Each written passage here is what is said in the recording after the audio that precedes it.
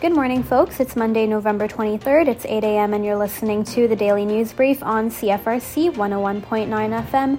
Today's weather will be partially sunny with some clouds. We have a high of 4 and a low of -5, so bundle up if you're headed out today. Looking ahead for the week, we have a pretty rainy week ahead of us come Wednesday, so keep that in mind. We have 24 active cases of COVID-19 in the KFLA region. A lot of these cases are in restaurant workers who are employed at fast food restaurants such as McDonald's, A&W, Tim Hortons locations, and some gas stations as well over the last couple of weeks. If you are a restaurant owner or employee, please get tested to ensure the safety of your employees, co-workers, and patrons. You can get tested at the Beach Grove complex if you are symptomatic, or at the 2 different Shoppers Drug Mart locations if you are asymptomatic. Queen's University students can get tested at Mitchell Hall on campus.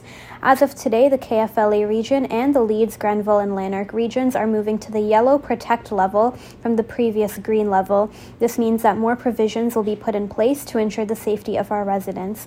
You can find more information about what the yellow status means by visiting cfrc.ca/news. At the beginning of the pandemic, food banks in Kingston saw a spike in the demand for food hampers, and with winter coming up and a second wave in Ontario, food banks are expecting another increase in the next few months. Consider donating some non-perishables to a local food bank near you today. Some great options include the South Frontenac Community Services Food Bank and the Partners in Mission Food Bank here in Kingston.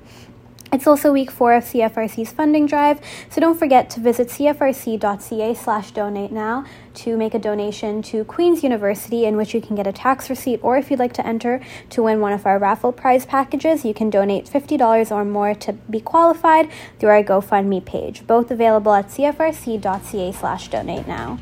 That's your daily news brief. If you have a news update to share, reach out to news@cfrc.ca. I'm Alexandra Fernandez. Have a great rest of your day, folks, and don't go anywhere because we got Indie Wake Up Call coming up next right here.